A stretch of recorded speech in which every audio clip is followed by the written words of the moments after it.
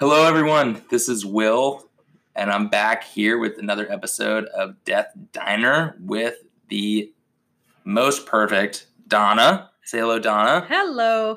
It's been a while since we've last spoken to all of you, but our schedules are back aligned, and we are here together. And it seems as though the hiatus has actually spurred what I believe to be the fodder for one of our best episodes yet. And that is based on the question of what is a good death? Now, in talking with Donna about this topic prior to recording, we realized we can tackle this a lot of different ways, and we're actually really excited to kind of come at this question from a lot of different angles. We hope you enjoy kind of what we discover about each other during this, and hope that it spurs some food for thought for yourselves and maybe even for some family members as well. So Donna, what to you is a good death? To me personally, not professionally, I'm going to separate the two. Perfect. Personally, good death to me is that I've lived my life prior to dying. And I think that's the hardest part for many of us. I know for me, because work gets in the way, adult responsibilities and all of these other things. And then I start forgetting that there's also life that needs to be lived. Going on a cruise and a trip with my family next week, and it's to celebrate my parents' 50th wedding anniversary. In this day and age, that's not always possible to make it to 50 years. So Definitely. That's living. I'm taking time off to be with family and enjoy nature, something that I really love to do. But I felt some anxiety about taking that time off until I realized I've never taken 2 weeks off ever in my adult life, except for maternity leave. Oh my gosh. Wow. I've never taken 2 weeks in a row off unplugged. And it's going to be fun. Out of here. But I realized that's part of living. So when I think about a good death and the fact that we both work in an environment where nobody's promised tomorrow, no one's promised the next 5 minutes. And we are reminded of that in our own, in my work life, I forget to take into my personal life the importance of living and doing the things that I feel called to do that bring me joy. Yeah. I read something that there's a reason on an airplane that when the oxygen masks fall, they say you have to put yours on first before helping anyone else around you. And including your child. Including your child. And I think that's a great analogy to helping yourself live the best life you can, in terms of you need to prioritize yourself and your own happiness to be the best person you can be, but also in the moments where you need to give of yourself, you have the strength and energy to give. Yeah. And I think that kind of goes hand in hand. Do you have anything to add? Not yet. Okay. I might later. I'm curious to hear yours. So I actually, when Donna brought this up, I remembered that I had taken notes. And to be honest with you, I don't even remember the context of these notes. You know what it was? I believe it was Dr. Vincent Nguyen. Okay. From Hoag Medical Center. The 5 tasks of dying. Oh, okay. And I think these are really good. I think they align with what I would believe and what I would picture a good death. I think there are definitely things personally that I would add to this, but I think these are definitely worth mentioning to answer the question. Okay. So the 5 tasks of dying are saying, I love you.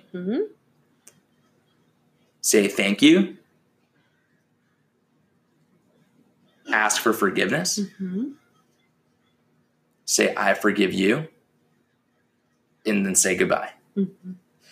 And if you think about these, I've read them to you, so think about these in the context of your inner circle, your family, your best friends, your spouse, the people who mean the most to you, and those being around your bed when you're on your deathbed, Mm-hmm.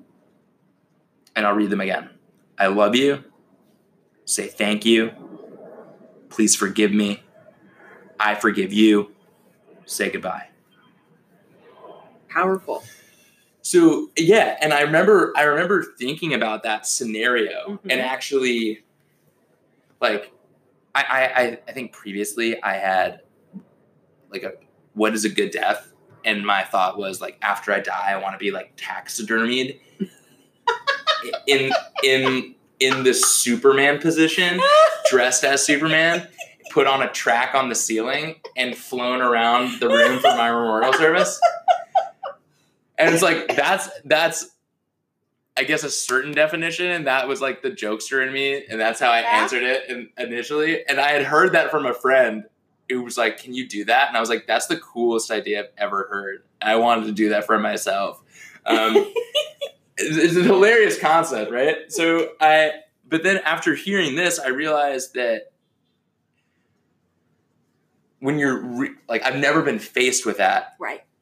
And I know that in the face of that, like that moment of transitioning, like how do I achieve peace when I say goodbye? Mm-hmm. Like, I don't want there to be any strife within me before I die. Mm-hmm. And I found that these steps are a great barometer or great steps to take to make sure that you die at peace with the people you care about the most. Mm-hmm. And I think that is a phenomenal answer to what is a good death. I agree. It's being at peace with yourself and the relationships you care most about. So I love that. That's powerful. Yeah. Yeah. Oh my gosh. This is it's kind of like, what is that? Before you say something, you answer these questions. Is it true? Is it kind? Is it, and having something that like that in your mind too, I think can keep us, if we so choose, on track with staying in alignment with what we want or what we want to experience. Mm-hmm. The Dalai Lama pictures his own death every day. That's one of his spiritual practices, and it's his way of keeping himself in alignment with doing what he feels called to do. Because if he were to die today, is he living the way he would have chosen to, or is he making those choices? So he pictures his death every day as a good death. What is a good death to him? And it's to picture that every day. I don't do that. Oh, I'm going to start doing that. Next time you see me coming down, I don't know. But I thought that was something to think about. Oh, definitely. Mm-hmm. Yeah. That's actually, these are really good, diverse perspectives. Yeah. We're all diverse. And I'm sure those of you listening have your own things that are coming up right now. Mm-hmm. And that's what we're hoping to spark that thought. To spark the thought to maybe plant a seed to start thinking about it. Yeah. And I think there's a lot more that goes into it. Like that's a lot of the social side, or psychosocial side. I think there's a specific answer for in terms of treatment. What does a good death mean for you? Right. And that may be defining. Oh, that's true. Like what kind of medical care do I want or not want? Exactly. So like if you were, like, let's say in a coma and you didn't have any directives saying that you did not want life-sustaining treatment, and you were to have some sort of experience where you got to look at yourself and be like, this is not the death I wanted. Like, I wish I had gotten an active choice in choosing something different for myself, because I wouldn't want to live like this. Oh, and I wouldn't want to see my family now struggling to make these decisions. Exactly. Because we've had that on hospice. People they're walking around one day and have a massive stroke but don't die, and now they can't communicate. And families like, well, they were doing so great, we didn't talk about it, and now we're trying to make these decisions that can be heart-wrenching and overwhelming. And do I make the right decision, which can bring up guilt? And then we both, have that in our professional lives. Yeah. So a good death is, if I can picture myself in this situation, what would I want so I can communicate it? Yeah, exactly. I think you're right in terms of separating your personal point of view about what a good death looks like and what you see professionally as a good death. Because I'll be honest with you, sometimes what I see professionally affects how I think about it personally. Definitely. Because it's formed me personally.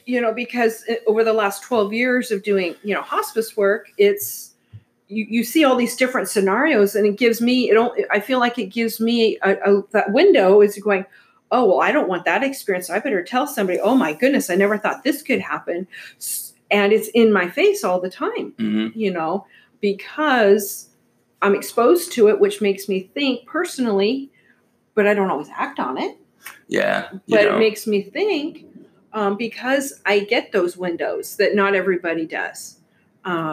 And not everybody is comfortable with it. I think from my perspective professionally,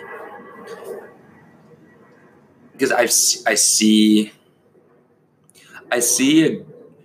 me professionally, I don't often see a good death from the patient's point of view, because I'm interacting with the family after the patient has passed. Yeah. Most of the time. Yeah. In very certain circumstances, I interact with the patient before they pass, but most of the time I'm interacting with the family. But they give really good indications of whether that person had a good death by how they're reacting and expressing their grief through their loved one's transition. And that can mean a lot of different things for different people. But for me, when I meet with a family who sits down with me, sad, somber, grief-stricken, obviously, but put together, and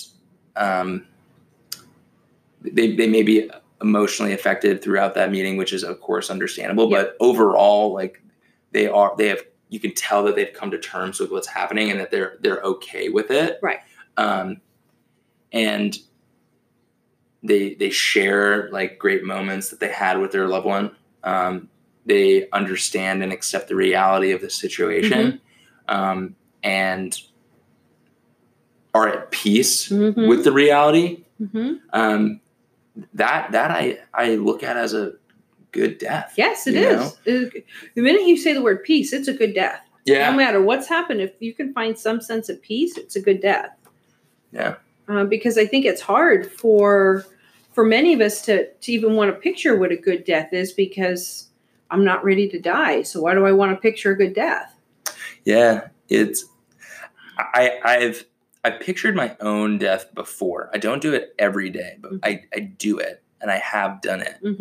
And it is true. It does change your subconscious mind to kind of like actively pursue things or make decisions that make you live your best life. Yeah, I would say. Because the other aspect of what is a good death is, you can break it down into what does it mean physically, what does it mean socially, what does it mean spiritually, because we have all these different parts of who we are.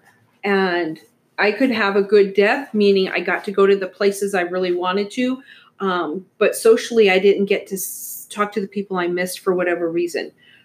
Our schedules didn't work out. Maybe there was a separation. Maybe there was an estrangement going on. So I didn't get to say goodbye to that person, or I'm sorry, or I forgive you, or please forgive me, whatever, all those 5 things.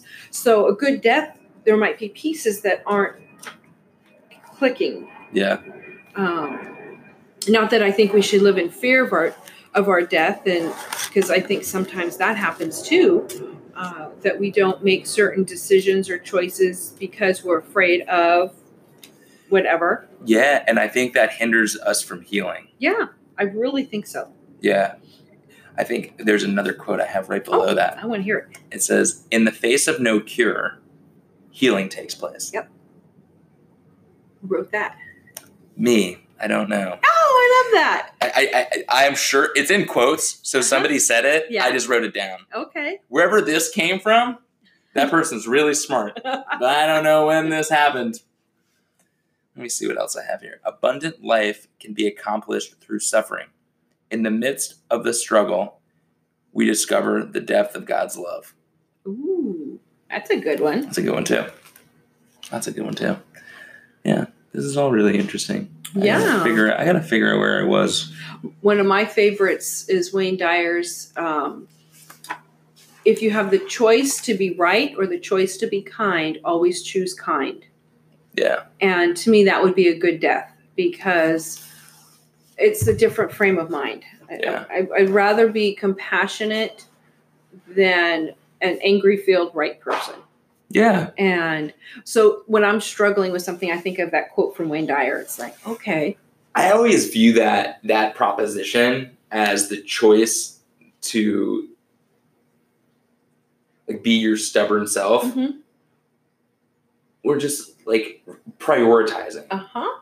Because by being kind, you're prioritizing Mm-hmm. and saying it's not important enough to be right here. Mm-hmm. It's more important to be kind, Mm-hmm. and that involves letting go of your ego. And choosing that track. Yeah. But I think choosing to have a good death is all about prioritizing too. Yeah. Because sometimes we want to prioritize what's really important. And we might be figuring out what's important, and that might change as we get older or life experiences happen. What used to be important might not be as important now. Yeah. And, I know of people who have gone through hardships. I've read biographies, and they've totally changed how they see life. They totally change how they interact with people. And I think all of that can lead up to what we might call a good death. That's a really good point. So we've been kind of like concentrating on, we talked a bit about in the beginning, making sure you live a good life. Yes. And then kind of we went to like that last window to make amends, mm-hmm. and making sure whatever relationships mm-hmm. you have are in good working order before you leave this world. And I think I want going back to your whole life is an accumulation mm-hmm. of what you've done, mm-hmm. relationships, accomplishments, and so on and so forth. I in terms of those relationships, having those in order is hugely important. Mm-hmm. A good death to me as well is the years leading up to those last years, filling them with what I love to do and pursuing the dreams I have. Yes. And because I, like, as much as I value the relationships of the people mm-hmm. around me, I do value my own accomplishments. Yes. and that self-actualization that I want for myself. Yes. And I couldn't imagine being on my deathbed and saying, wow, I really wish I had, I wish I had really like done more with Omega. Yeah. Or like, I really wish I had learned to drive stick shift. Right. And like, that's an important one, but you right. kind of get the idea. It's like, you just I don't want to be in a position where I have regrets about things I didn't do yep. and don't have the energy, physical capacity, or mental capacity to accomplish them with the time I have left. Isn't there a saying somewhere, we regret more what we didn't do than what we did do mm-hmm. at the end of life? Yeah. And in fact, I was in a hospital yesterday visiting a really close friend, and I always hang out at the hospital, gift shop. If it's open, I have to pop in. And there was this beautiful picture. If I had room for it in my house, I'd have gotten it. But it was a beautiful picture, and it had hot air balloons all over it. And the saying that went with it was, let your dreams take flight. And I totally saw that image when you were sharing the story, because our dreams are important. They make us who we are. Yeah. And it's kind of like when you go to a memorial service, you want to walk out going, I know who that person was. And not, oh my God, they talked about all these other things. Who was that person? It certainly wasn't my friend. Yeah. Because maybe they Hufflepuff stuff. Sure.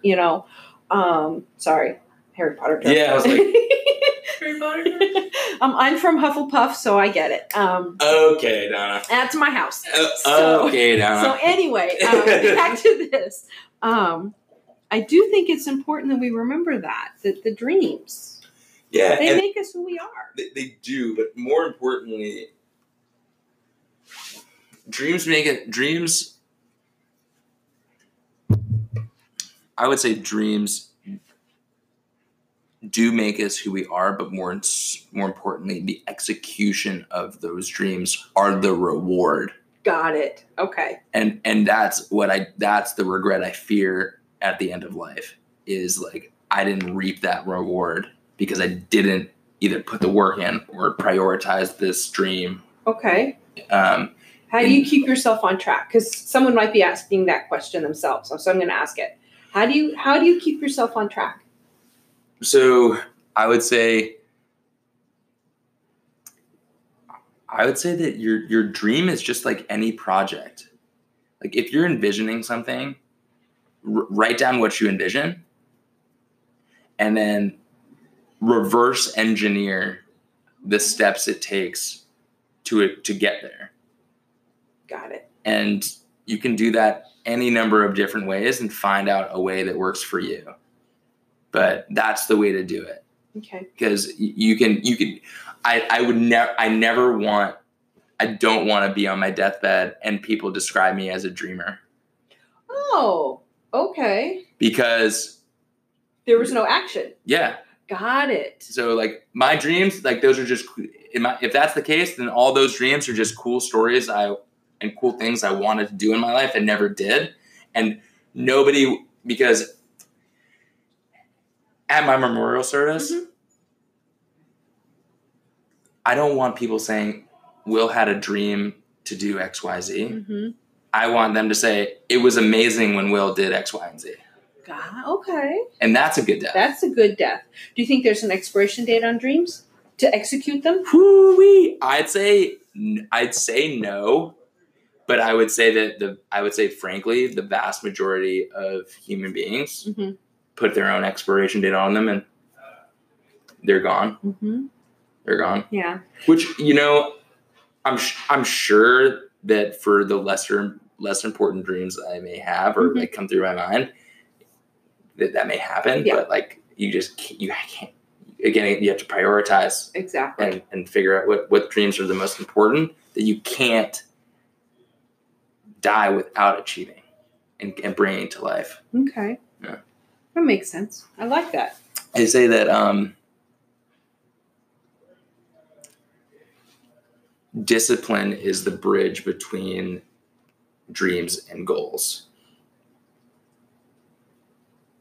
So like, yeah, you have to formulate a structure around what you want to accomplish, no matter what it is. Remember, however, like far out it may be. That makes sense. Not even in time, but in scale. Mm-hmm. If it's so big that you're like, I don't even know where to start. It's like, start with your dream. Mm-hmm. And what's the step right before that? What's the step right before that? You got to back it up. Right before that. And then you end up where you are. Yeah. And then you just move forward. Then you move forward because you've got your action plan. Yeah. It's not easy to do. It's hard to do. Yes. It's really hard to just like sit down and do that. Mm-hmm. It's an exercise of the mind. Absolutely. But worthy. Absolutely worthy of doing it. Yeah. I think that is, yeah, mm-hmm. I think that's a good death is having a good life and doing all those things and putting it together. Yeah. If you're lucky enough to put all that together, you've lived a phenomenal life. Absolutely. You've lived a phenomenal life. And I think some people do that in a short amount of time. Yeah. And it's a life well lived. Mm-hmm. And some people live their whole lives and never do it. Mm-hmm. And that's unfortunate. I actually wrote a grief article with that same title, A Life Well Lived. It was based on somebody that I watched die at a young age, and yet he had accomplished so much that he wanted to on many levels. I felt like he had lived a life that I was inspired by. Mm-hmm. So to me, that was a life well lived, because even in his death, he left a lasting mark on my life and how I want to change and prioritize and do life differently. Mm. So a life well lived is a really awesome concept to think about. Yeah. Yeah. that's how I communicate it to my family is when they describe someone and I'm inspired by their story and inspired by the way they carry that, sharing that information, because they say it proudly of the person who passed away. And I'm like, I always thank them for sharing and saying that's really inspiring to hear stories of a person who lived their life well. Very true. So it's nice to be able to share that with somebody and hear those stories. Yeah, I agree. Yeah.